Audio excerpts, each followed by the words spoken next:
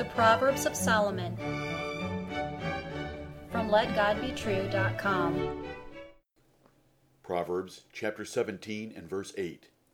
A gift is as a precious stone in the eyes of him that hath it. Whithersoever it turneth, it prospereth. Hear the words of God in Solomon again. A gift is as a precious stone in the eyes of him that hath it. Whithersoever it turneth, it prospereth. Gifts are wonderful things. They can accomplish much, for good or evil. Having received a gift, and looking upon it to appreciate its value, a man will do whatever was sought from him.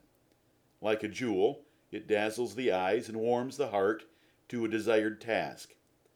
A jewel is beautiful from most any angle, and a gift will work in most any situation. Here is a general observation by King Solomon about the power of gifts. They work.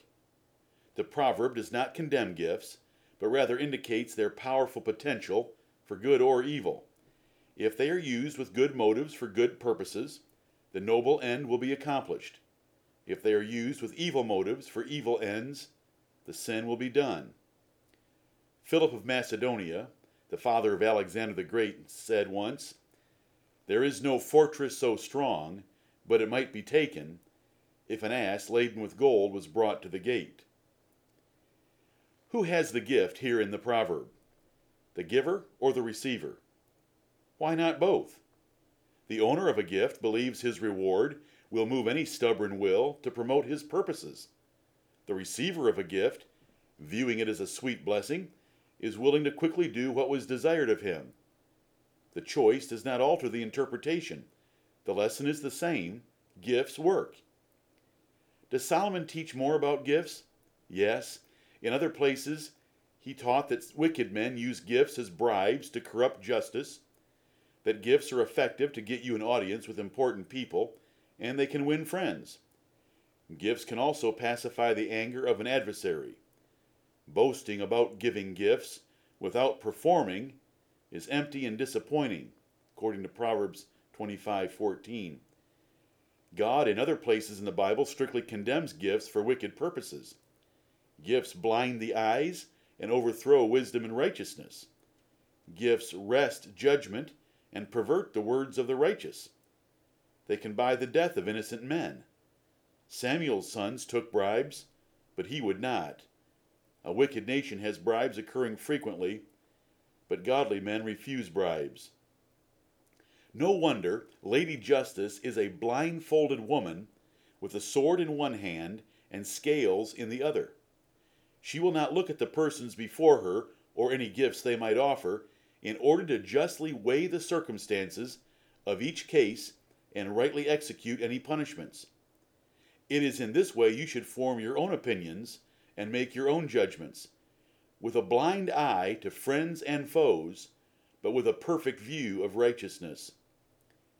Gifts work. They can win friends and influence others for good, and they can be used as bribes or payments for wickedness. The lesson of this proverb is that gifts work.